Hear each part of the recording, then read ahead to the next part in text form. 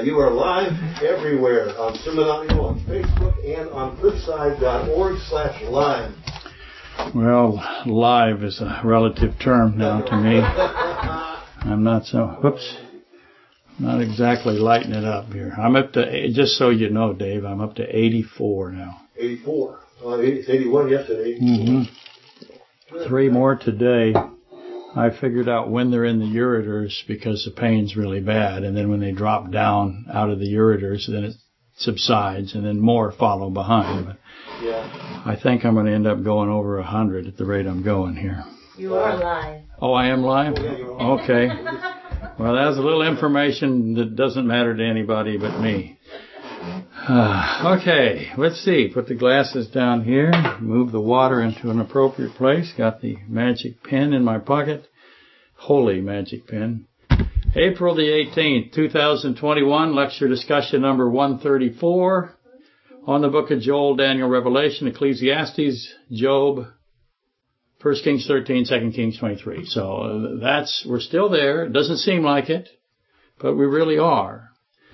And if you were with us on April 11th, which was last week, I hope, man, the floor is making noises all of a sudden. Who put this hardwood floor down? Gosh, Lori made a mess.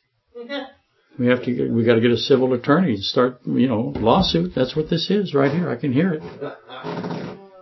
Okay, if you were with us on April the 11th, lecture number 133, then I trust that you may remember the 4 questions. I have 4 questions that I put on the board last week. They were submitted for consideration here.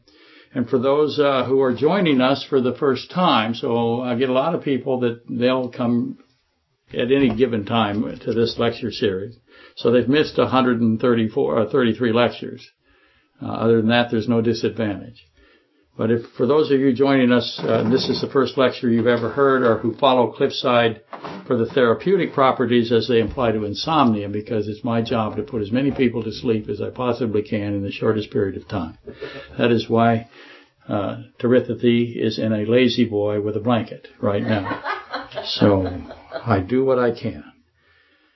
In any event, it's going to be necessary to revisit these 4 questions today because I didn't get it done. I got to add more pieces, and I'm not going to get it done again today. I know because I wrote this, and I know where I stopped. So it's going to be a somewhat different approach. Think observational frame of reference. I'm going to move over to the side and look at it from a different perspective, if you will. Some might suggest askance. Unconventional approach, maybe. Others would say erratic or demented, and I, of course, have to concede the possibility. Catawampus, I hear that a lot. I like to think awe-inspiring. Yeah. That's what I like. You may disagree, and we can agree to disharmonize there. But all of that to justify the rewording of these 4 questions. That's the plan today. And that might confuse a large percentage of the Internet, the vast Internet audience. But that, as you know, is my methodology, is to confuse people and put them to sleep. And I think I'm very, very adept at all of that. So that's the point, yay a point. Okay, question number 1. If you were here or if you fell asleep or you weren't here or whatever, came from Pastor Sherman, a very wise man in Oklahoma. And he asked essentially this: what is the aggregation of the beheading of Goliath and the subsequent burial? Oh, wait, I have to move over here because this thing's in the way of my flipping. How about that? Now we're set up. What is the aggregation of the beheading of Goliath and then the subsequent burial of the head of Goliath in Jerusalem? And that's what his question is. He wanted to know. Extra credit question: for whom specifically was this burial of Goliath, his head, and the cross? Who was it for? That becomes an important question. So obviously the burial of the head of Goliath and the placing of the cross of Christ, and that's my position, I'm defending it again today, is a prophecy. Because the cross is on top of, I got rid of my diagram. It was beautiful. Somebody thought it was too good to leave up there, or the opposite. But the cross is on top of the head of Goliath, in my view, and I think it's overwhelming, the evidence. And obviously, it's a prophecy. It refers back to Genesis 3:15. It refers forward to Revelation 9:15 through 21 by way of 2 Thessalonians 2:8 through 12. So all of those bring pertinence, if you will, bring information to the cross being on top of the head of Goliath. Now allow me some ambiguity here, bringing ambiguity to the issues, opaqueness, if you would. Opaqueness is a word. Look it up. You have phones. You have a computer. Usually, you can add ness to anything. You know that. If you have opaque, you would have opaqueness. Steve Ness. You add ness. That's the rule. Anything that you add ness to makes a word. That's the principle. Did David know why he buried the head of Goliath? Yes or no question. Binary. Plainly, David knew enough to name the place where he buried the head Gal-Goliatha. It's no longer on the board. Gal-Goliatha is a compound word of Goliath from Gath. So he knew that this is Goliath from Gath's head. So that's where he said it's at. And everybody knew it. It's us Gentiles don't know anything. Plainly, David knew enough to name the place this exact spot. Woo, that brings up a question immediately. This location, Gal-Goliatha, the place of the head. Matthew 17:33, as I said last week, Calvaria. That's the place of the bald head. And the bald head is also the place of a cursed head, because bald and cursed have the same relationship, as we covered last week with regard to Elisha. David certainly knew that the head of a Goliath was significant. He cut it off and he took it back to Jerusalem. How did he know that? Who told him? How did he figure it out if no one told him? He cuts the head off and he takes it back to Jerusalem. What's his reason? Now, there's all kinds of commonplace, if you will, diminished views on this. He took it back as a symbol of his greatness. He wasn't anybody. He's a shepherd boy. He thought he'd probably go back to being a shepherd boy. Didn't happen. But why would he take the head of Goliath and his armor into his tent? And I wish I have a 6 of diamonds right here, because I told myself, oops, it disappeared. I told myself I would get into what happened to the sword of Goliath today, because we had somebody, I'm thinking it's Gabriel, who wrote, I hope we get to the sword of Goliath. Unfortunately, we don't today. It is a subject almost on its own. And as I've been fascinated by it for years, and you will not be, but I will be, and so I have the pen, and that's what we'll do. That might have been John, too. Could have been John? Could have been John. Okay, I remember seeing it going, yes, I'm going to do it this week, and then I ran out of papers. I got way too long. And so I can't do it this week. But certainly David knew that this head that he had cut off was very important. How did he know? Did David know that he, who's the shepherd that would be king? Of course he didn't. He's a shepherd. He doesn't know he's going to be king. So you can't put the head into that context. Did he know, though, at some point, did he think that he would be king and therefore he would be the type of the seed of the woman of Genesis 3:15? It doesn't make sense that he would know that. That's a lot of information. If David, let's go ahead and concede that David knew that, had it all worked out. I'm going to be a type, a portrayal of the seed of the woman. And so I'm cutting off the head of Goliath and I'm going to take it back to Jerusalem because I know what that means. I think that's preposterous, obviously. If David made that connection, conceding the premise that he would know, then he would know that Goliath represented the seed of the serpent. Because that's Genesis 3:15. This is the seed of the woman striking a fatal blow to the seed of the serpent in portrayal or in type. And if you, again, concede that David had this understanding, and I won't rule it out for one reason. Why won't I rule it out? Because who knows all about this? That's right, the Holy Spirit of God knows all of that. So that makes it supernatural. If he had the understanding, it's stunning. It ventures again into the supernatural, and therefore the Holy Spirit must be involved. He is the teacher after all, and he could have done it. Can't rule it out. But it seems highly unlikely. That's not how the Bible works very often and how the Holy Spirit works. But this is David. So we have to at least allow that there are no zero probabilities in quantum physics. That's where we get quantum tunneling and the tunnel diode and all those wonderful things. Never mind.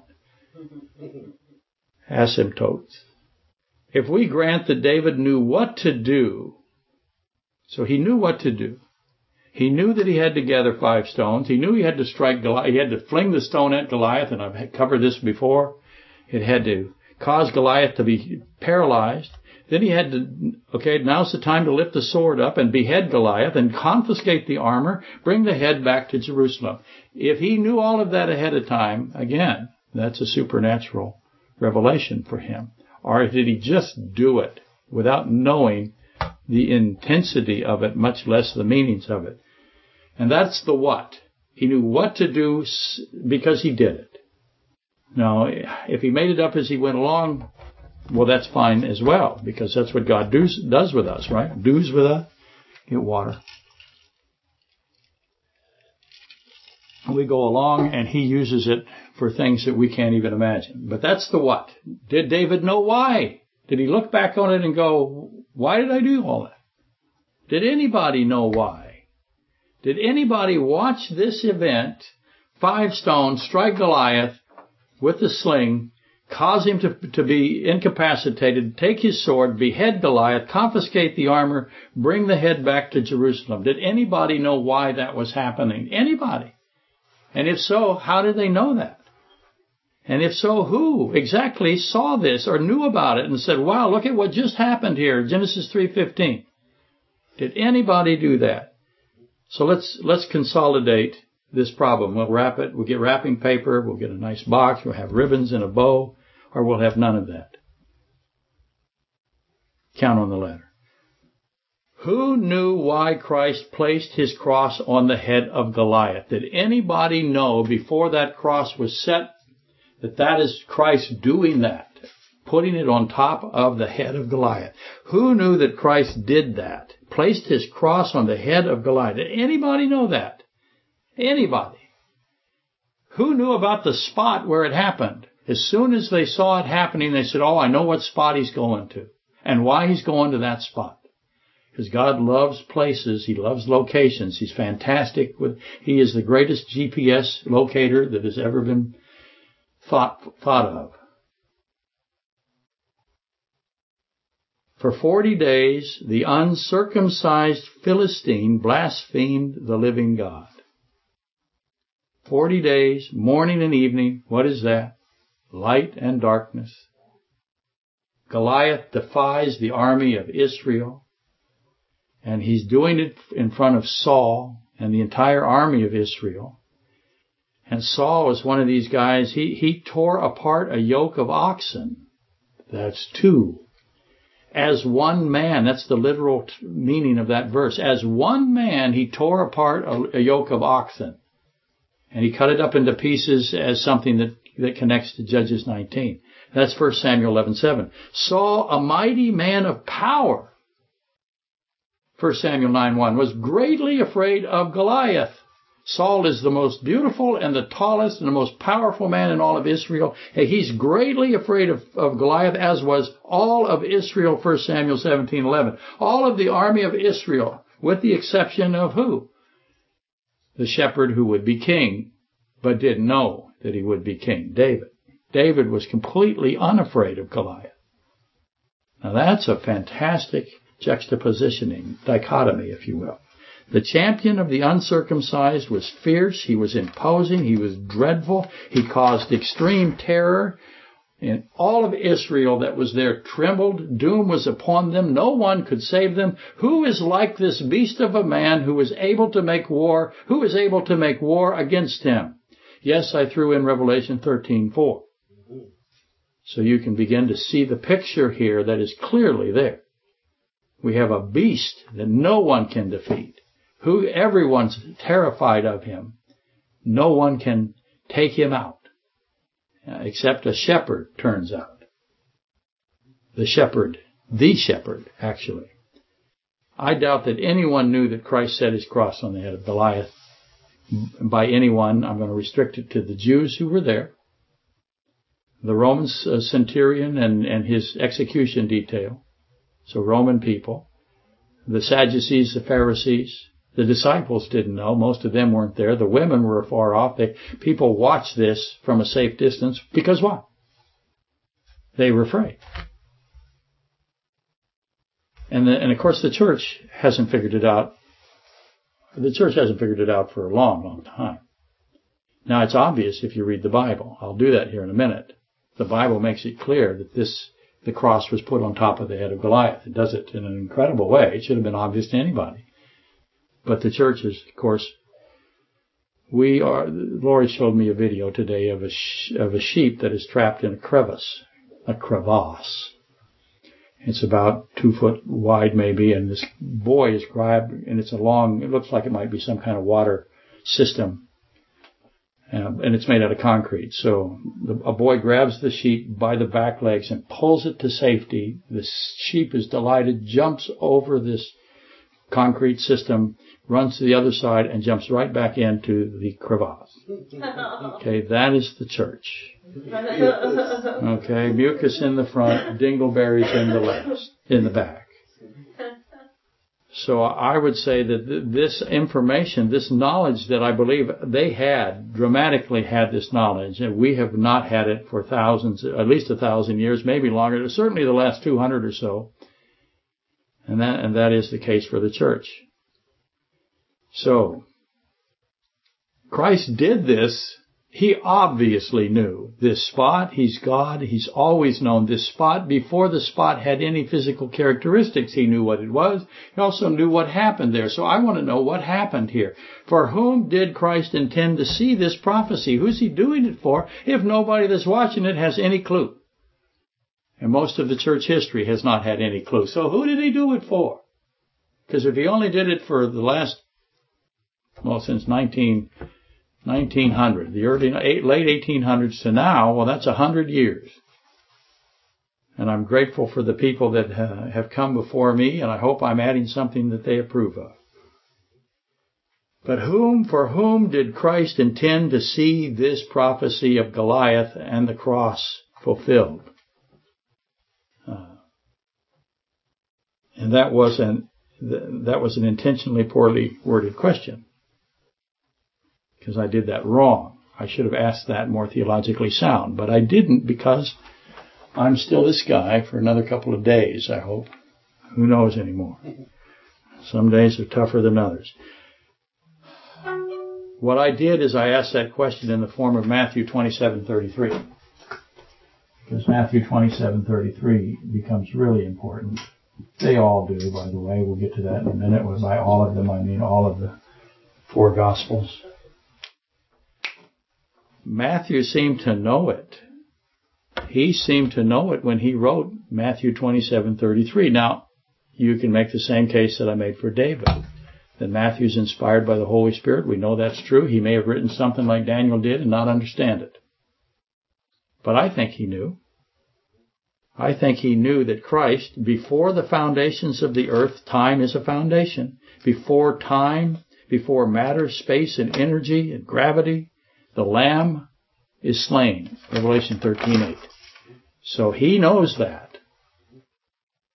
And Matthew appears to know that Christ would place his cross on the head of Goliath. And if Matthew did in fact know that, I lean to the side that Matthew did know. If he did know it, thus we have to consider when Matthew knew it, when he had the information, when he decided this has got to be, because the Holy Spirit works with him. You don't even know what the Holy Spirit sometimes is leading you to do. But Matthew, I think, recognized, hey, what I'm about to write is incredibly important. Matthew is a tax collector. He is the tax collector, Matthew 10:3. One of the 12 apostles wrote his gospel through the inspiration of the Holy Spirit of God approximately 50 to 70 A.D. So this is at least 20 years past the crucifixion. Maybe 40 years past the crucifixion. It's certainly, he wrote it prior to the destruction of the Jerusalem temple. Matthew, in my opinion, did not know prior to the Lamb slain what he wrote, or what it meant. In other words, he didn't know. He didn't write it, obviously, but he didn't know that he would write it. He didn't know anything about it. How do I know that Matthew didn't know at the time of the crucifixion? Because Matthew did what they all did. He scattered, as you know. They were all greatly afraid. And John likewise knew, John 19:17. I should read Matthew, huh? Did I read Matthew last week? I probably did. Let me see if I'm going to read it again. I think I am. Let's go read Matthew 17:30 or 27:33. What did I say? 17? Sometimes I do that. I say 17 when I mean 27. Because I'm old and infirmed and my kidneys hurt every single day.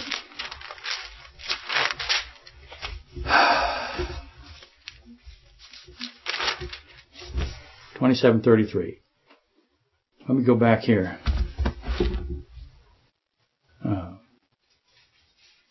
Now when they came out, they found a man of Cyrene, Simon by name, actually Simeon. Him they compelled to bear his cross. And when they had come to a place called Gall-Goliath, that is to say, the place of the skull, they gave him sour wine mingled with gall to drink. But when he had tasted it, now this is a great mystery, the two wines. Obviously Christ is omniscient. So why does he have to taste it? He doesn't. So why does he taste it? But when he had tasted, he would not drink. Okay, that's Matthew. Likewise, John also knew, because John 19:17, and he, Christ, bearing his cross, went out of the place called the skull, which is called in Hebrew, Gall-Goliath. Luke, as we should expect, 23:33, knew. And when they came to the place called Calvaria, Baldhead, 2 Kings 2:23. And of course, Mark, Simeon, the Cyrenian. Now again, Mark and Matthew mention the Simon or the Simeonian prophecy. There's 4 Simeonians. Mark 15:21 through 22. Then they, the Romans, the execution detail, compelled a certain man, Simeon, a Cyrenian, the father of Alexander and Rufus, as he was coming out of the country. What country was he coming out of? Most people believe he's coming out of Egypt. So he's coming into Egypt. He's going the opposite direction of the execution detail because this is a pilgrimage festival week. So let me repeat that. Then they, the Romans, compelled a certain man, Simeon, a Cyrenian, the father of Alexander, who is not part of the crowd, coming the opposite way. So he didn't know what had gone on to this point. That's why they took him. Here's the one guy that had any idea what's happening. The father of Alexander and Rufus, as he was coming out of the country and passing by to bear the crossbeam. Now, I know you've seen all the Mel Gibson movies and everything else where they're carrying the whole cross. That's not how the Romans did it. They made the condemned carry the crossbeam. Now, again, why did the Romans compel Simeon, force him to carry the crossbeam? Mark and Simeon both knew. Simeon knew why he had to carry the crossbeam, and Mark knew why he had to carry the crossbeam. So did Matthew. They all knew. So did John and Luke. And we should all know why Simeon, being part of this, the 4 Simeon prophecy, we should know why he did it. Because that helps you understand that this is the place of the head of Goliath. Because it's tied to the head of Goliath. It's part of the evidence. Now, I could make that very clear, or I could move along and leave that hanging. Which one will I do? You are right again. I will wait for you guys to figure it out without me.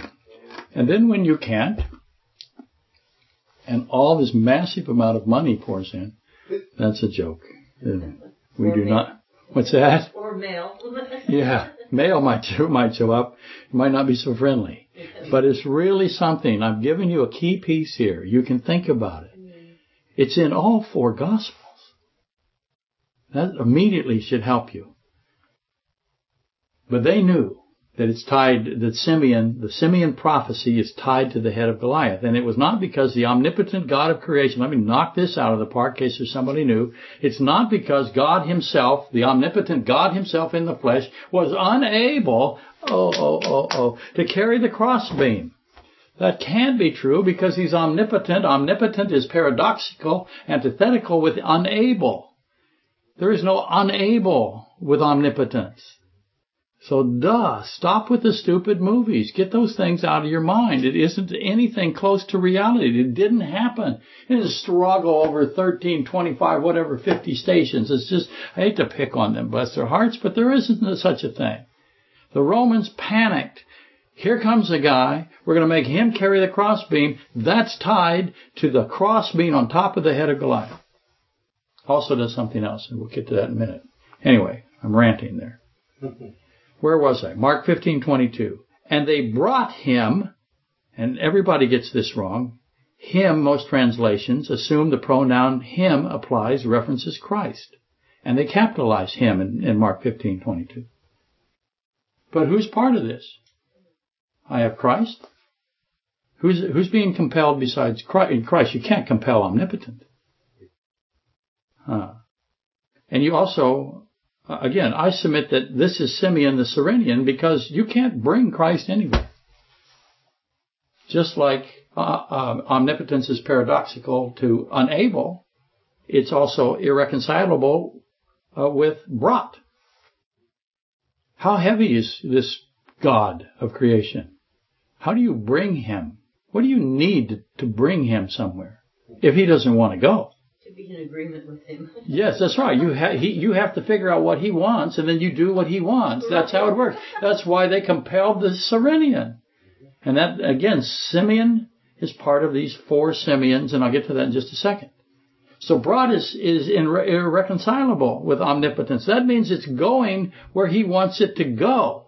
And he wants to go there. Now, what interpretation of that fits best? I'm going to make the case again that it's the place of the burial of the head of Goliath.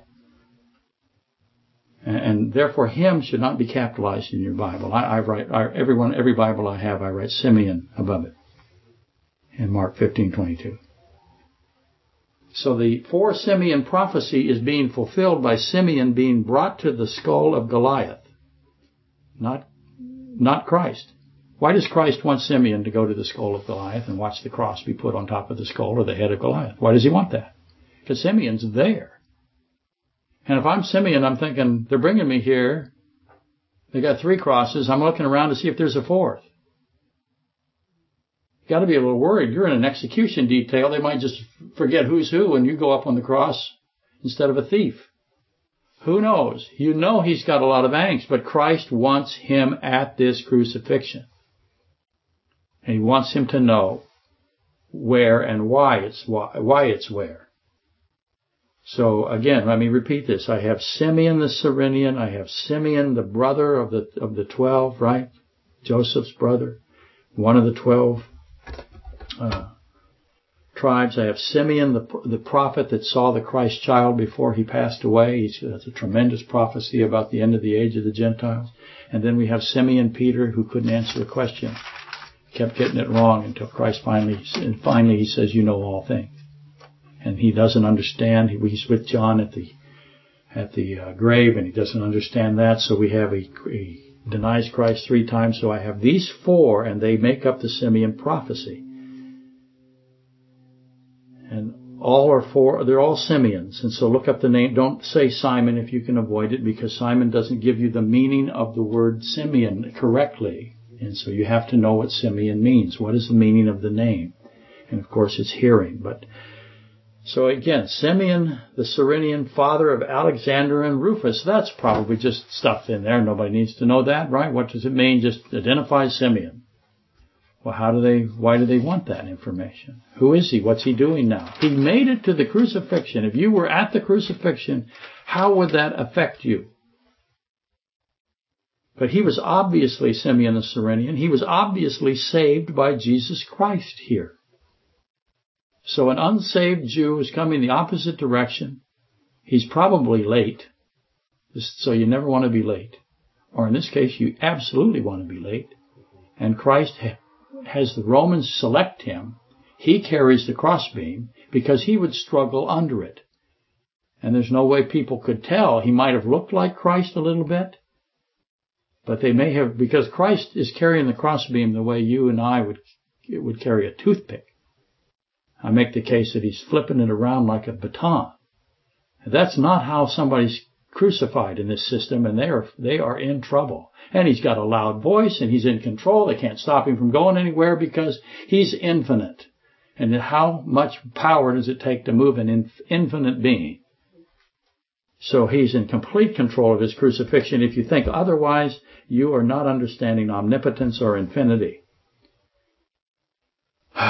But again, Simeon was obviously saved by Jesus through this carrying of the crossbeam. Jesus always saves. He's everything he says, everything he does. Alexander and Rufus are saved. How do I know they're saved? Because they gotta be. Now, okay? So, where am I? I'm doing good. Looking at the clock. The train ain't come yet.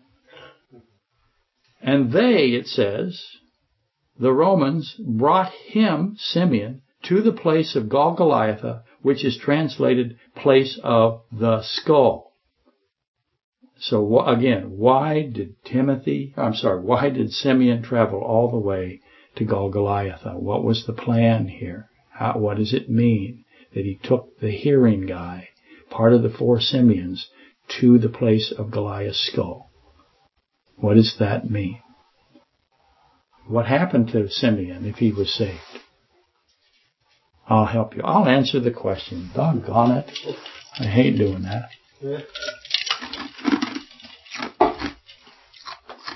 If Simeon is saved, and it's obvious to me that he is, and his sons are saved, it's obvious to me that he is, what saved him? That experience at that gravesite. And he's a Simeon. Or not gravesite, crucifixion site. He's a Simeon. So he fits in these prophecies. So that means something important. And his name means hearing. All four Gospels include Goliath. All four. So that means it is incredible testimony. It's astonishing revelation. If you have a position about Goliath and it is not astonishing to you, then you've got the wrong one. It's, again, revelation that has been lost by the church because the church are sheep, idiots, mucus, dingleberry. But again, when did these four gospel writers learn the meanings? All of them said, this is so important. Remember, John put everything in his book because his gospel, because he's trying to prove to anyone that will read it. Please read it. If you read it, you will find out that Jesus Christ is God himself in the flesh. He's creator God. It's the deity of Christ is his sole focus. He's got it. And therefore, that means that something about the head and the cross testifies of the deity of Christ. But when did they figure it out? Because they ran. They all ran. They all hid. They all denied. Simeon Peter, he denies. He can't answer a question. He doesn't know about omniscience. He can't be put into service until he recognizes that Christ is omniscient. The four Simeons portray the nation of Israel, in case you were wondering. There's your answer. So Simeon, the Cyrenian, he is portraying the hearing of Israel with regard to the person of Christ. Because to this day, they don't know. Anyway, the sheep, which is the apostles, they scattered when the shepherd was struck. Zechariah 13:7. Awake, O sword, against my shepherd, against the man who is my companion. That's a triune verse, says the Lord of hosts. That is the 126 of Genesis being displayed again. That's the us. Strike the shepherd and the sheep will be scattered. So that's a prophecy. Why did the sheep have to be scattered? Why couldn't they stand and fight? They didn't. It's part of the whole plan here for the sheep to be scattered. It's a prophecy again in Zechariah 13:7. I do not believe that if the apostles knew that the lamb slain was to place his cross on the head of Goliath, let's say he told them, I'm going to put my cross on the head of Goliath. He says that to them. What changes would have happened? I don't think they knew that. I don't think there's possibility they'd know it, because if they did know it, what would they do? They would not have, let's take the negative, they would not have run in fear if they knew that. They would stand there. I submit they would have rejoiced. Look, he's putting his cross on the head of Goliath. Do you know what that means? The church today has not a clue. There's not a movie out there that says this is where Christ put his cross because that is where David buried the head of Goliath. Not one. You can find it, but you got to dig. Now, the internet makes it a little easier. When I first learned this was 1970s. I got a transcript of a guy named W. Noble King. And that was the first time, I'm a young idiot, it's the first time I began to look at this crucifixion as under the control of an omniscient, infinite being. And Mark Linloff, if you're listening, you're the one that said, hey, read this. He was living upstairs at the time. He said, here, this is somebody interesting, you might like it. Boy, was he right. So I put myself in the place. If I know that this is what's going on, the head of Goliath is underneath the cross, I'm excited, I'm rejoicing. I'm seeing the realization of 1 Samuel 17:45 through 58. That is a prophecy. The killing of Goliath is a prophecy. I'm watching it come to pass. But they didn't know, as evidenced by their sheep scatteringness. Scatteringness, hard to say, but it's a word, because we add the additiveness principle is there. Comes through again. Okay. So, if the apostles didn't know, the crowd didn't know, the Romans didn't know, Simeon didn't know, who knew? Anybody know? I think people knew. Who do I think knew? I'll give you 2 seconds. Okay, time's up. I'm going to say Joseph of Arimathea and Nicodemus knew. And they were excited. I have the evidence of that because they're busy. They know he's going to be crucified, and they know why, and they know where, and they know why where. They made burial spices. The women, they're clueless. They're not going to make the burial spices until Friday. Nicodemus, of course, is doing it on Wednesday, which is a Passover. So they made burial spices. I know you're going to say to me, well, they can't work on a Passover. Well, there's 2 Passovers. They can work on one of them. They made burial spices, and they brought linens, burial clothes.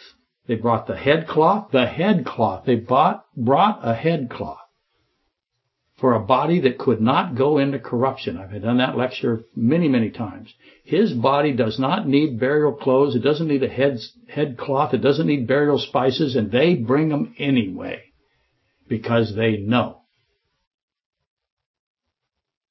That body could not go into corruption, could not go into decay. That's Acts 2:31 through 32 and Psalm 16:10. So Nicodemus and Joseph, John 19:38 through 42, they request the body of Christ that cannot in any way decompose. They get it from, cannot go into purification. They want it from Pilate. They go stand in front of Pilate. One of them is a Pharisee, Nicodemus. Now some people say Joseph is the one that asked. But these guys are working together. And that's a bold act. Can we have the body? It won't go into decay. But I got all these burial spices that are completely useless. But I'm going to use them anyway. He's not going to stink. Because he can't. Psalm 16:10. And this, of course, connects to Lazarus, as you know, John 11. It's a bold act, and I say they make that bold act because they know something. Consider that Nicodemus have the second Adam's body. 1 Corinthians 15:42 through 49. That's an amazing responsibility. They have the body of the second Adam or the last Adam. What did they see when they got his body? Now, do they know ahead of time that he can't go into corruption? I think they did. Again, they're making burial spices not because they thought he would, but because they knew he wouldn't. It's a completely different perspective. I know that's tough to fight through, but we'll get it. So they have the body of Christ, the last Adam. It's unaffected. It corresponds, therefore, to the body of the first Adam at Genesis 2:7. They look at the body of Christ, and he's in the spirit and the soul and the consciousness.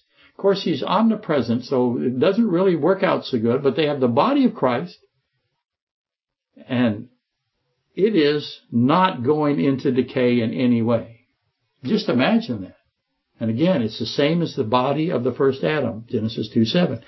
And remember, the Apostle John sees, and I don't have time to cover John 28 through 9, but sees the face, sees the headcloth, and immediately knows that Christ has been resurrected, because that was the point of it. Peter didn't know, and Simeon Peter is part of the 4 Simeons. It's not 3 Simeons in John, it's 4 Simeons. In any case, most of the followers of Christ did not know the Goliath Genesis 3:15 connection. I think the man with the pitcher of water knew, Luke 22:10. The man who tied up the donkey in her colt, Matthew 21:2.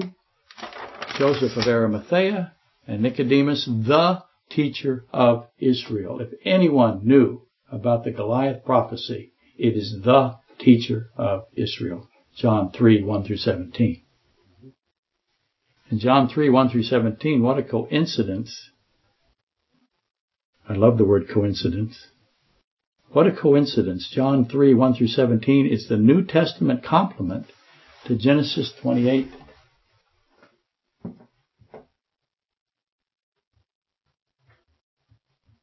Oops, 28, 10 through 15. That's incredible. Because what is Genesis 28, 10 through 15? Because it's John 3, 1 through 17. Genesis 28, 10 through 15. Same thing. That is the angels ascending and descending on the ladder that is Christ, with Christ standing above it. So again, it's a triune, omnipresent verse.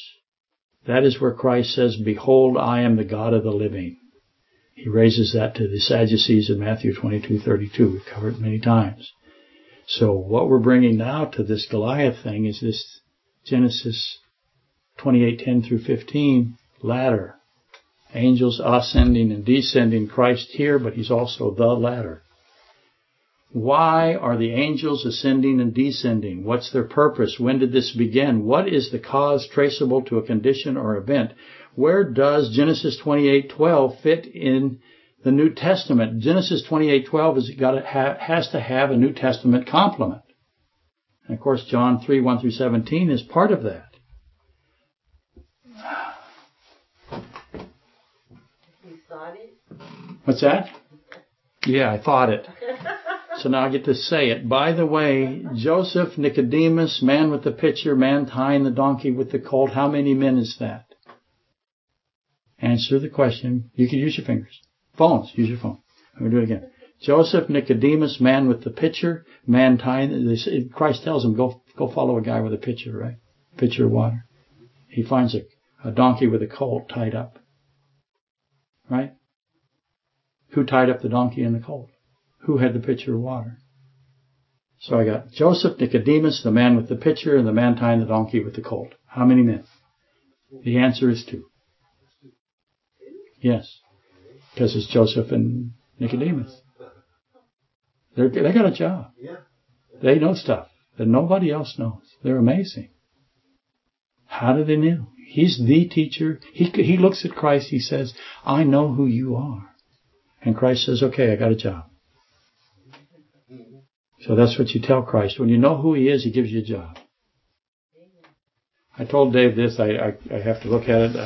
This has been the case in my life. You've read my book on real estate, How to Make $100 in Real Estate Over 25 Years. I told him this is one of my things that I came across a long time ago that I just wrote down one day. If God wants you to do something, you'll fail at everything else. And that has been the story of my life, much to the dismay of Lori and all the neighbors who try to hear me play the trumpet.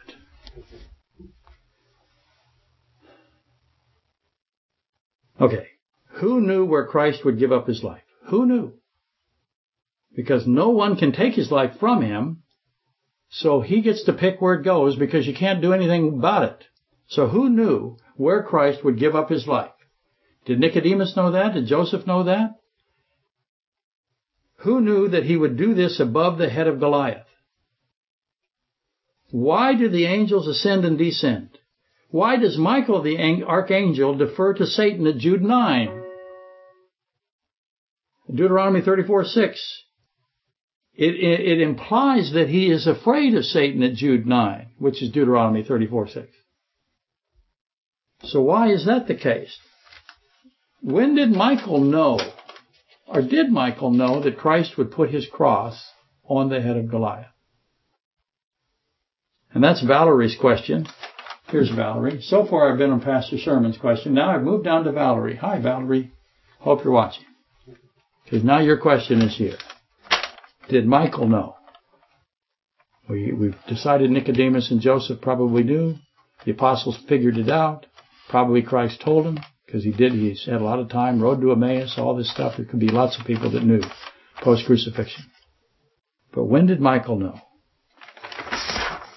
Valerie, if you remember, asked, did Christ come to save both angels and mankind? And I modified her question a little bit, slightly. Okay, truth is, I made Valerie's question completely unrecognizable, but that's my job. Any investigative process inquiry into the merging of the angelic realm and the human sphere will necessitate the examination of Genesis 3:17, Genesis 3:19, Jude 9, Revelation 12. So 17 and 19 is dust. Cursed is the dust, earth, ground. Put anyone there you want, but I'm going to pick dust. Cursed is the dust for your sake. To dust you shall return. Okay, allow me to reconstruct Genesis 3:17 and 3:19 in an effort to define for your sake. Here it is on the board still. That becomes very important.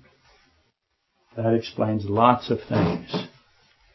The common position of that phrase is that the ease and the beauty of the garden will be supplanted by the arduous punishment of the environment that comes. And I don't contest that, but the most obvious of the obvious question then leads out, how is that for our sake? Because that doesn't seem to fit with for our sake, the way I look at it. For our sake means something good. That seems to be something bad. In addition, the repeating of dust is clearly an intentional parallelism. Try saying that 5 times. Keep in mind that the author of Scripture is omniscient. He has omniscience. And his omniscience, it invalidates, it exterminates coincidental, accidental occurrences. So repeating dust is being repeated on purpose. And that means that it is consequential. It is critical information. So why is the dust, the cursing of the dust, kept to the forefront? Because again, that's Genesis 2:7. Why is the cursing of the dust and the return to dust for our sake? Now let me reword it a little bit. Physical death, the disintegration of the body, is for our salvation. Because our sake would be our salvation. How is that true? Notice my substitution for salvation. Can I do that? I think I can. For my salvation. Your body will go to dust, Steve. Therefore, it is our welfare on behalf of us, in our interest, best interest, that the physical body decomposes, which would explain why Christ, what couldn't decompose, there's no sin, but it wouldn't decompose because he doesn't need to be saved. He is the Savior, right? So the best interest for us is that our physical body decomposes. Mine has decomposed right in front of you here in the last 45 minutes. And in other words, it goes to corruption. Notice that this is Ecclesiastes 12:6-7. And it just entered the discussion, came into the door. For you that keep score, here he is. He's up to bat now. And if Ecclesiastes 12:6-7 is here, so also is Joel 2:32. Is it not self-evident that the greatest reward, the highest gain, the best sake we can get is the gift of saving grace from Christ Jesus? That is for our sake. That's the sake he wants. That's the sake he means. Doesn't mean a couple of days of this, you'll be a better person. No. How does he define sake? Not how do we define it. How does he define it? And what's his name? His name is salvation. Thus the body returns to dust, and we, our person, our soul, our mind, our consciousness, returns to him who gives it. Ecclesiastes 12:7. Somehow physical death is interwoven and is tied to our salvation. The wise are going to investigate or contemplate that, the entirety of the matter. Get going. And that's why we have now to shift to Michael the Archangel, because he's germane to Valerie's question. He's so important here. As is the ladder of Genesis 28:10 through 15, because I have the ladder. I got angels going up and down on Christ while Christ is overhead. Who's down here? Humanity, fallen humanity. It's one of the great prophecies in Genesis. The angels are involved in salvation. That means the angels are involved in what? Physical death of the bodies. To repeat the basic problem, why do the angels ascend and descend? For what purposes? When did the assignment begin? Did God say, well, pretty soon you're going to be ascending and descending on a ladder? Oh, wait, I changed my mind. Let's do it differently. When were they given this job? Again, what is the event or condition, this assignment, this task? What is the event or condition that traces to the cause? Something caused them to go up and down the ladder. What caused the ladder? And I can throw a bunch of verses at you, but I don't really know why I will. Ecclesiastes 12:6 and 7. I gave you that one already. Isaiah 14:12 through 18. Genesis 1:2 through 1:5. Ezekiel 28:16. Actually, I cut Isaiah back to 12 through 14. Isaiah 14:12 through 14. You get the rest of it if you want, but those are the main ones. Genesis 3:17 and 19. That's the dust. Genesis 3:20 through 24. That's the driving out. Genesis 1:26, that's the us given to the angels. Genesis 1:1, that's Elohim, the first time it's mentioned in Scripture, the first mention of Elohim, which is the us. Genesis 3:22, Genesis 3:4 through 7, that's Satan and the lie. Genesis 2:7, that's the body made from dust. That answers the ladder. All of those. If you didn't get it, it's okay. We have another week of this. The angels ascend and descend because the heavens and the earth are in turmoil. They're in turmoil, both of them. Did God make them in turmoil? No. Something caused them to go into turmoil. Chaos, void, darkness. What's the cause? And the darkness did not get removed, did not get ended when the light hit. As you know, the darkness is separated from the light, but we still have darkness and we have light. So we're making progress. But the key question has always been, why didn't he end it right there? Boom. Well, obviously he didn't want to do it, so why? Knowing why God gave time to the darkness, because that's what he does. He gives time to the darkness to continue. Darkness is going to continue for a time, for an age. Why God delayed the judgment of the darkness, the dark ones. That's pivotal. It's indispensable understanding. Why on the fourth day does he put the sun and the moon? He obviously did that for the fallen and the unfallen, because there's no man, there's no animals. That's the outset of the countdown clock. As you know, it starts on the fourth day. The sun and the moon established after 3 days and what? 3 nights. Sign of Jonah, Matthew 12:38 through 45. And the unnamed Anna, I should write unnamed. That's her question. Finally got to it. Is there 2 N's in unnamed? I think there are. The unnamed Anna's question, number 2, is right here, the sign of Jonah, the visuality of the soul. The Jews believe something really interesting. I've always noted it. They believe that the soul lingers over the dead body for 3 days and 3 nights. Leaves on the 4th day. They use that as why Lazarus is 4 days in the grave, because the soul would be gone. That's what they say. That's not the reason. Christ may have included that, but the reason is because I have 7 days between Jonah and Lazarus. Sign Lazarus, sign of Jonah. So Anna wanted to know if you could see the soul. Unnamed Anna. I won't name her, whoever she is. So anyway, the mystery of Michael comes before the unnamed Anna's visuality of the breath of life question. But that's important. That fits here because everything concludes down here. All of these are really question 4, as I said last week. The mystery of Michael now. Keeping in the chronographic pattern. is one of my strengths. In other words, I'm going to go with chronology here. And as you know, chronographic is a form of chronister. Yeah, so obviously I'm the chronographic chronister. I always go in order. No one ever said that, nor will anyone ever say it other than today. Okay, how am I doing? I think you're doing great. I think I'm doing great too. Thank you. Let the record show I'm doing great. First time ever. Okay. Michael the archangel, incredible. Daniel 10:13 through 21. He's the great prince who stands up, who stands over the people of Israel. Now that is interesting.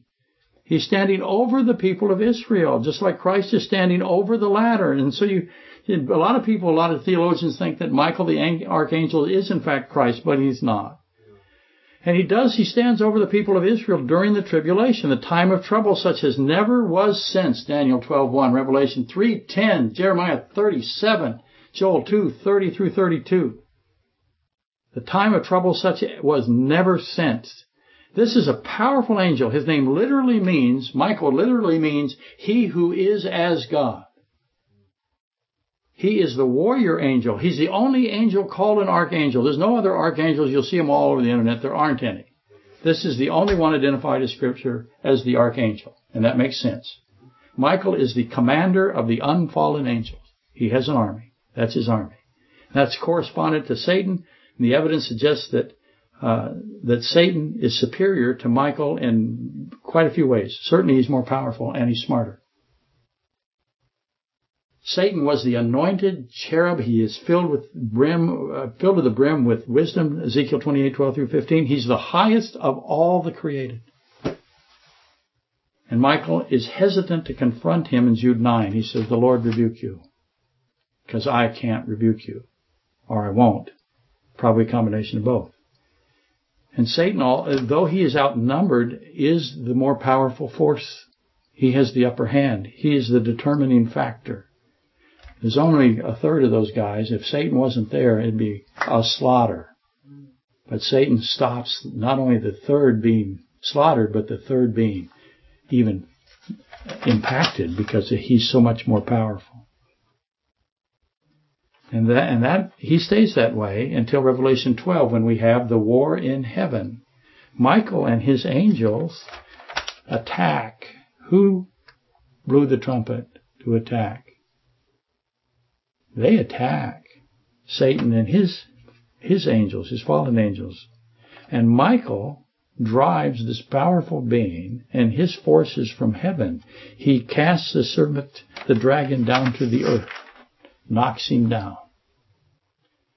And there's a view that proposes the cause of this attack, this standing up, because Michael is standing up. Here he comes. What made him come? What does he know? There's a view that says this corresponds to the abduction of the bride, but it doesn't fit. Again, chronographic chronister. Doesn't fit in the chronology. But they think this is the abduction of the bride because the rapture. The bride must pass through the domain of the prince of the power of the air, who is Satan, Ephesians 2:2. So the bride has to go through, and Satan is attempting to stop it. But that wouldn't be the battle in heaven. That would be a battle in the air, among other problems. I do agree that the taking of the church is it's an incredible event. But the bridegroom is the omnipotent Lord God Almighty. So the church is the bride. So who is escorting the bride? The omnipotent Lord God Almighty. How much trouble is he in from Satan? None. Omnipotence, again, wins. Omnipotence always wins fights. Just lay that out. It's a brilliant piece of evaluation for which I am wonderfully rewarded. Never. Okay? The catching up of the bride is also in an instant. It has a time reference. 1 Corinthians 15:51 through 58. The one who installed the one who installed time, in whom time consists, Colossians 1:15 through 18. He does not allow Satan to respond to the abduction. It happens too fast. Satan's inside of time. Boom, done. Here you go. Being in authority, another great wisdom. Being in authority over time is a distinct advantage when you're in a military conflict. And when you add omnipotence and infinity, it makes it unlikely that Satan is going to make any attempt to interfere. He doesn't necessarily know how powerful God is, but he knows that God is more powerful than he can imagine. And this is also a ladder event. This is why the angels go up and down. The rapture. Anyway, the point is finally another point. Something changes and Michael charges. The unfallen forces overruns the army of the dragon. The giant Satan is thrown down. The Philistines are driven out of Israel. Yes, I'm mixing the references, and that's intentional. The simile is premeditated. I'm doing it on purpose. 1 Samuel 17:45 through 54. You see this Revelation 12 is very similar. The lead up to it is very similar to Goliath. So what's changed?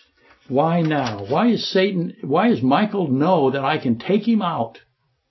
He's weakened. What weakened him?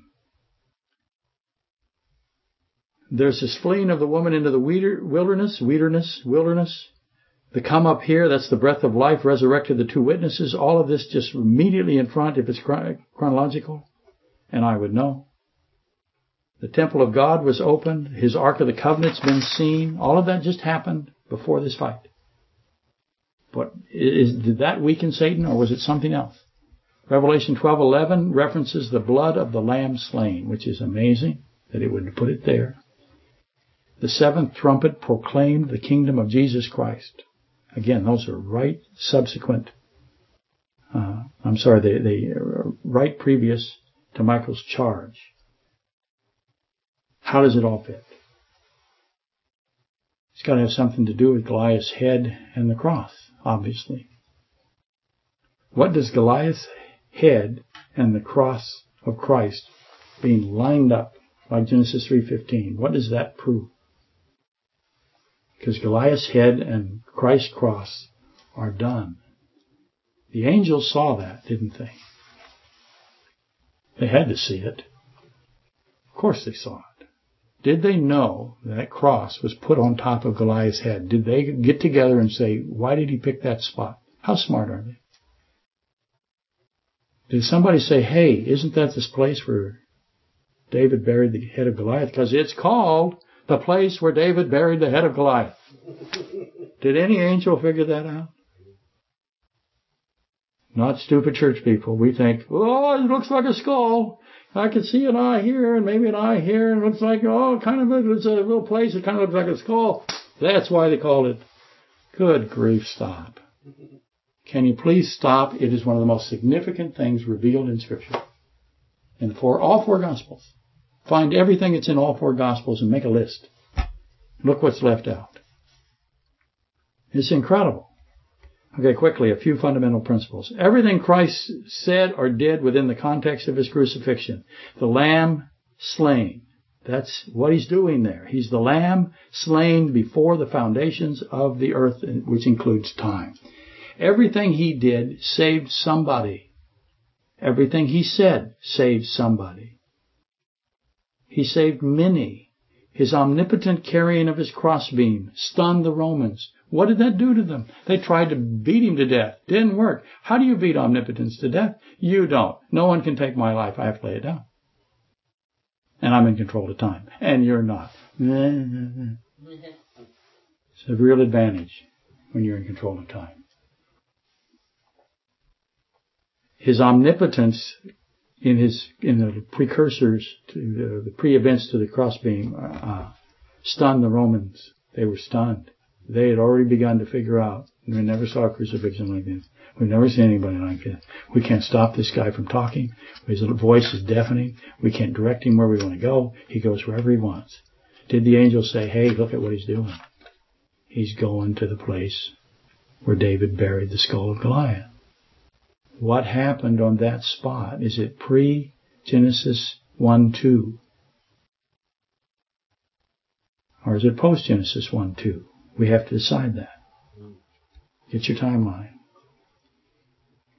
Simeon the Cyrenian, he's substituted. He represents Christ carrying the crossbeam. Christ is not cooperating with the norm. Simeon and his sons are therefore what? Saved. They're saved by that. It's obvious. Every saying that he says, all 7 of them, Psalm 22:1, the most famous one, of course, my God, why have you forsaken me? He quotes Psalm 22:1 to who? To the Jews. How many of them were saved? We'll get to that in a second. The darkness that came, the rent veil, the open grave, the resurrected people going into the city, the loud voice, every one of those people who went into the city, what happened to the people they talked to? If that was their family, if I'm in a grave and all of a sudden I come to your house and knock on the door and you watch me get buried and you know where I'm supposed to be, that body's supposed to be, I'm not there, that's the body. And I knock on your door and say, guess what? The guy that just got crucified resurrected me. How many of my family, how many grandchildren, how many neighbors? And there was a horde of them came out. All of that is to get somebody saved, isn't it? The loud voice, the 2 wines. I could go on and on and on. There's so much material that he did during that crucifixion. It seems like you can't count it. You can't list it all. Every time he did or said something, somebody got saved. Or many got saved. The whole crowd, Luke 23:48, who came together to that site, the crucifixion, that site of the head of Goliath, who came together to that site. I can say S-I-T-E or S-I-G-H-T, it won't matter. Seeing what had been done, they beat their breasts. That was remorse and anguish. And they returned, the whole crowd. What did he do? Saved the whole crowd. It's good to be in that group. Everyone there got saved. All the Romans, everybody. Simeon, he saved the whole crowd of Jews. He saved the thief. He saved and he forgave the Roman executioners. He said to Mary, woman, behold your son. Why did he do that? That's not her son. He's not talking about himself. He's talking about John the Apostle. John, behold your mother. Who got saved? I know. I know what happened to the brothers, too. James. None of them. There's no evidence that any of them were saved prior to the crucifixion. There's nothing but evidence that they were saved after. Living blood and living water came out of his side. Again, that's Psalm 16:10. I think about the guy with the spear. I can't pierce an omnipotent being. I can't. But he's let me do it. And he puts it in the right place because I don't know what I'm doing. So there I go. And what comes out of him? Living blood and living water. Did it hit the Roman soldier? I would say it did. And what happened to him? God saved. That's what Christ does. Always saved. Next week, we'll spend more time on these 4 questions. I'll wrap them all up. See, there are 7 things the thief heard while he's on the cross. I asked which one saved him. But you can make a list of who got saved by everything he said. Just take what he said. Who got saved? Just look at every one of them. They're all the same. They all are saving somebody. When you figure that out about Christ, then you understand the ladder. Why they have the ladder. What's the reason they're on the ladder? The reason they're on the ladder is they're doing something that has something to do with the skull of Goliath or the head of Goliath and the fact that the earth is in darkness. And I gave you the answer. I just don't want to lay it out. Okay, that's enough for me. I will shut it down.